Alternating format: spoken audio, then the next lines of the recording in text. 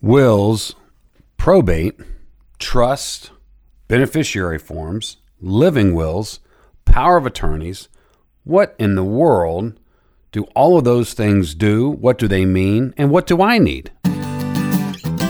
It's time for the Smart Money Questions Podcast with Matt Hausman. This is the show that provides you with a sound financial education and helps you avoid financial pitfalls. Make sure you are asking the right questions by listening to the Smart Money Questions Podcast. Hey everyone, Matt Hausman here, smartmoneyquestions.com podcast. And today that's what we're going to dive into is understanding the different legal type of documents you might want to consider to make sure your assets pass in an efficient way and the way you want them with the least amount of cost possible. So the reason I want to go over this is I just had someone in the office and we were going over, they just had many of their legal documents updated. They had a couple trusts drawn up, but they still really had questions like, what does what? Like, did I really need to do that? And so that's what I want to dive into today. In addition, I'm going to create a link on this particular page on smartmoneyquestions.com for this podcast in particular. I did a class on this about 3.5 years ago maybe, and I'm going to include that video so you can, in addition to, hopefully I can articulate it where it's understandable, but if you also need visuals, then the video will be there to help with that. So first of all, let me give you the disclosure. I am not an attorney. Please do not take this as legal advice. This is just for informational purposes only. So should you decide that you might want to investigate if any of these type of items are what you would need to consult an attorney. Okay, compliance is over. So let's dive into it, okay? So what had happened was this particular couple came in and we were going over the different accounts that they had, and there was some certain documents that because they had a couple trusts drawn up that we were looking to kind of continue the process of making sure all of their stuff was up to date in accordance with the legal documents that had just been done. But they had so many questions and they wanted to know what each thing did. And I wanted to dive into this because I hear this all the time and people not completely understanding if they have done it the correct way. And whether you want to leave a legacy for your heirs where you're actually planning for that, or 99% of people want to make sure, even if they're looking to make sure they don't run out of money, so they're going to look to spend it all, is in the event of a premature death, they want to go ahead and make sure that those assets that are left are going to pass in an efficient way to the next generation or to whoever they've decided they want those monies to go to. So what I'm going to do is I'm just going to kind of go through each scenario or each document type and kind of just give you a general idea on what they do, how they do it.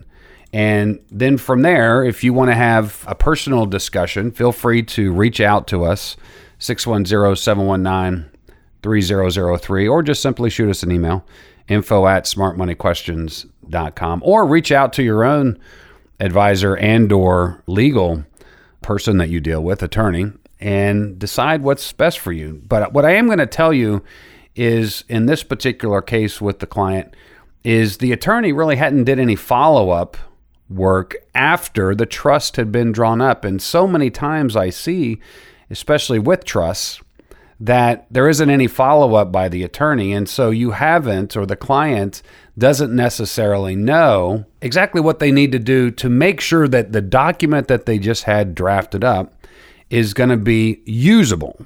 So first of all, let's start with the will. We always hear that we need to have a will drawn up, and it is important to do that. And there's simple wills, there's complex wills, but to understand what a will basically is a will is what is going to be presented to the court, to the probate court, for your wishes for your assets to move to whoever you say.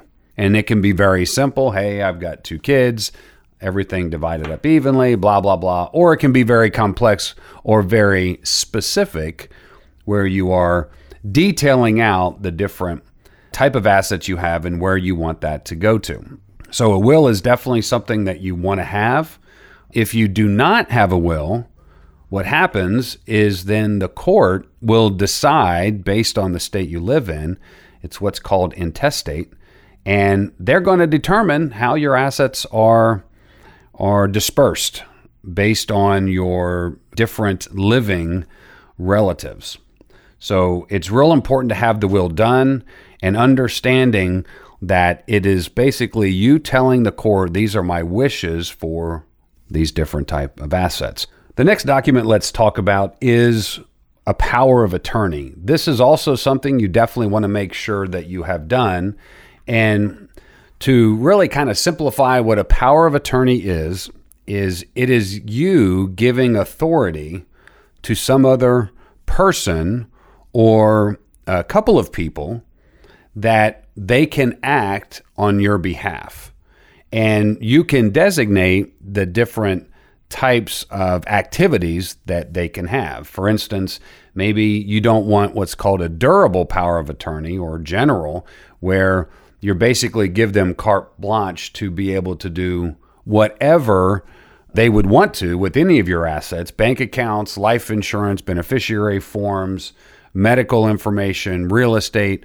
You can have all of that, or you can be very specific, all the way down to many times, let's say if one of the spouses is going to be out of town for a real estate transaction, that they'll have a power of attorney drawn up specifically for that real estate transaction at such and such an address. And maybe there's also going to be a transfer of deed and a mortgage taken.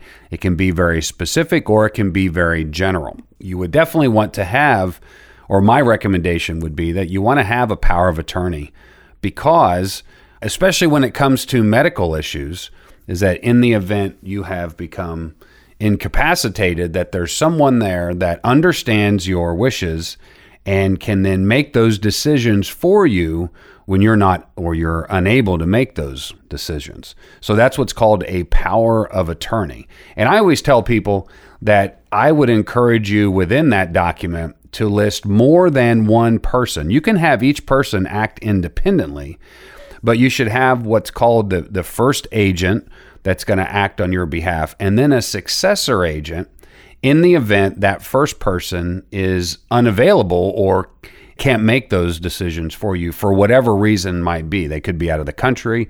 They could have already passed away. There's a whole multitude of reasons. But at least in this particular case, if you've had two, you've already got two individuals that can act on your behalf. So that's usually what my recommendation is when you're speaking with an attorney, is to go ahead and have those people ready in the document to make those decisions. And that takes me to the next thing. I mentioned medical, is having what's called a living will.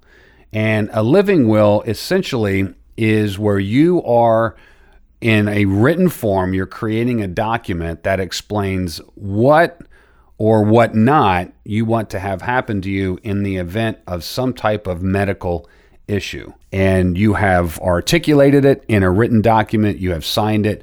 So not only do the caretakers, the doctors, the nurses, they understand your wishes, but also that gives definitive direction to your agent within the power of attorney. So basically there is nothing left unsaid. Every stone has been turned. So it's very clear as to what you are wanting to have happen. And you can get as detailed or as general as you want. In this particular document, I would probably tell you, you would want to get as specific as possible and really detail that out. The next thing is going to be a trust. And I get this question a lot. Do I need a trust? What is a trust? And really the decision for a trust is one of the key things that you're doing with a trust is you're bypassing the need for those particular assets that are going to be in the trust or where the trust is the beneficiary. There's not going to be a need to go through probate. But the one thing to understand is there's all different types of trust, and how they are written determines what they can do or what they can't do. And the person that's administering the trust, or the trustee, is what are they doing for the beneficiaries within the trust. So no different than a will. you're going to dictate who the beneficiaries are. A trust is going to do the exact same thing, but the trust is going to, it's almost like you're creating another entity or like another person sitting in a different chair that has access to those particular assets. And then you've described in the trust who gets what, how they get it. You can really get as specific or as vague as you want to within the trust. But most people would look at a trust as a way to bypass probate or not have to go through that court process and having your will contested and all the other different fees that go along with that. Is if you've drafted a trust and then, most importantly, you have funded the trust. And that's really the key thing. So the clients that we're in is they had a trust drawn up, but they hadn't funded it yet. And funding means that you've either put assets, you've recharacterized or redeeded, let's say it's real estate, you've redeeded assets into the trust. And so technically, you no longer own it, your trust does. But as I said, I don't want to dive too much into the trust because that really is something that you would want to speak with an attorney about. There's all different types and they act in different ways. But for the most part, again, is you want to make sure that if you did have a trust drawn up, that you have then properly funded the trust to bypass probate, because usually that is what an attorney is going to talk to you about. The benefits of a trust are first probably probate, and then second can be asset protection, where you're protecting that asset against any type of future claim or litigation. And then secondary trusts can be written for your heirs for that asset protection. So again, understanding that if you have done a trust, you want to make sure that you have completely funded it with whatever documents or whatever assets that you want to have in there or have the trust be the beneficiary of. The last thing I want to talk about with regards to this is beneficiary forms. So what I want to do now is I want to talk about the specific type of assets that you might have, because we've already went through the different types of legal documents, the will, the trust, a power of attorney, living will. But now let's talk about the different types of assets and then how those other type of instruments, the will most importantly and the trust, the different type of assets and how those can pass efficiently, hopefully not really needing much in the event of the probate court to pass your assets. So the different types of assets we have financial assets, which would be consistent of bank accounts, brokerage accounts, IRAs, 401ks, Roth IRAs, life insurance, annuities, etc., etc., etc. Those type of financial assets across the board have what's called a beneficiary form. And the beneficiary form, not only does it bypass probate, it also supersedes the will. So in other words, it doesn't matter what your will says, is with the beneficiary form, the financial institution, let's say it's Wells Fargo and you have a savings account there, and on your beneficiary form, it's going to your two kids, 50% each, is it doesn't matter what it says in the will, Wells Fargo is going to be directed based on the beneficiary form, because that's what's called a contractual relationship between you, the owner, and the financial institution. So you guys have heard me talk about this a million times. I'm going to say it again. You want to make sure that your beneficiary forms are up to date and in the manner that you want them. So in other words, they're going to the correct individual or charity or however you want that to go. Is the beneficiary form needs to be up to date. Real quick story. This has gone all the way up to the Supreme Court about 10 years ago. And the Supreme Court ruled that the beneficiary form supersedes everything, including a will, including divorce, any and everything you can imagine where you might have already agreed, say, to divide the asset. They ruled that the beneficiary form supersedes all of that. So again, that's what's called any of your financial assets. Again, bank accounts, brokerage accounts, IRAs, 401ks, Roth IRAs, annuities, life insurance, savings accounts, anything that you should be specifically asking the institution for their beneficiary form and make sure that that is up to date. The other type of asset could be real estate, whether it's your primary home, your vacation home, investments, rentals, all that kind of stuff. Is on a deed, the financial or the document that shows ownership, in this case, which would be the deed, is who owns it, but there is no place within real property or real estate to have that particular beneficiary form designation. And so in this particular case, or with real estate, that could go through probate if you don't already have another owner on there. Or maybe the real estate is in the name of your trust. So it's not actually in your name, it's in the name of your trust if you had a trust drawn up. Or if it's investments, you have rental property, maybe it's in the name of a company. And so then you would want to designate or speak to an attorney on some type of succession planning as to how that business or that entity that's owning that real estate, how you want that passed and have that drawn up. But in general, real estate, when you look at a deed, it doesn't have a place for a beneficiary. So many times that ends up going through the probate process, which would be dictated within your will. And then the other type of assets we have are personal assets. So art, automobiles, furnishings, jewelry, etc. Anything within the house that you know you've purchased. And then in the will, this is where you can get specific or not as to who of your heirs is going to get what within your house. And so there isn't, for instance, if you have an automobile, there is no place on the title for the car as a beneficiary form to go to the next generation. So that's going to have to go through potentially the probate process as well. But then, of course, if you have a trust, maybe you look to add that car in the name of the trust. So that's what's called funding the trust, if you've had that drawn up, and making sure that the assets, whether it's your home or your car or even other things, that if possible, are the ownership is within the trust, or you have named the beneficiary to go into the trust. So it's real important to understand now the type of assets that you have, and then what's the best legal way to move those assets when you pass.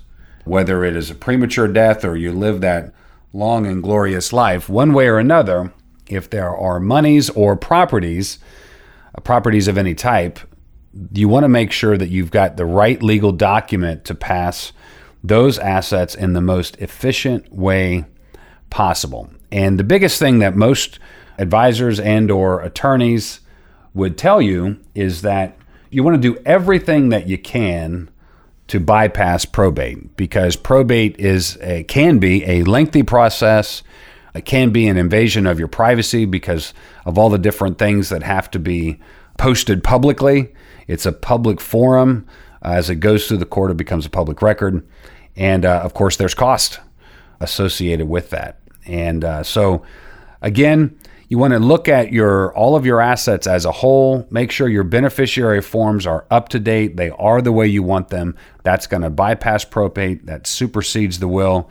You want to make sure your wills are done. If a trust is needed, you want to speak to an attorney to see if one is needed. And then understand that not just drafting the trust document is the next step in making sure that the trust has been funded properly, whether that is moving different assets into the trust or changing beneficiary forms, what have you. And then, of course, the last ones we talked about were power of attorneys and living wills, having those done, making sure that whoever you've designated to act on your behalf with the power of attorney, that they know where those documents are. And in the event of the living will, that you have written the document or had it written in a very specific way, to not leave anything up to interpretation. So if you have any questions about this, I know sometimes the whole legal process, many people don't want to talk about it because it can be very confusing. But feel free to reach out to us at smartmoneyquestions.com. You can fill it out there or simply email us at info@smartmoneyquestions.com. That's Matt signing off. Hopefully this has been helpful, and we'll talk to you soon.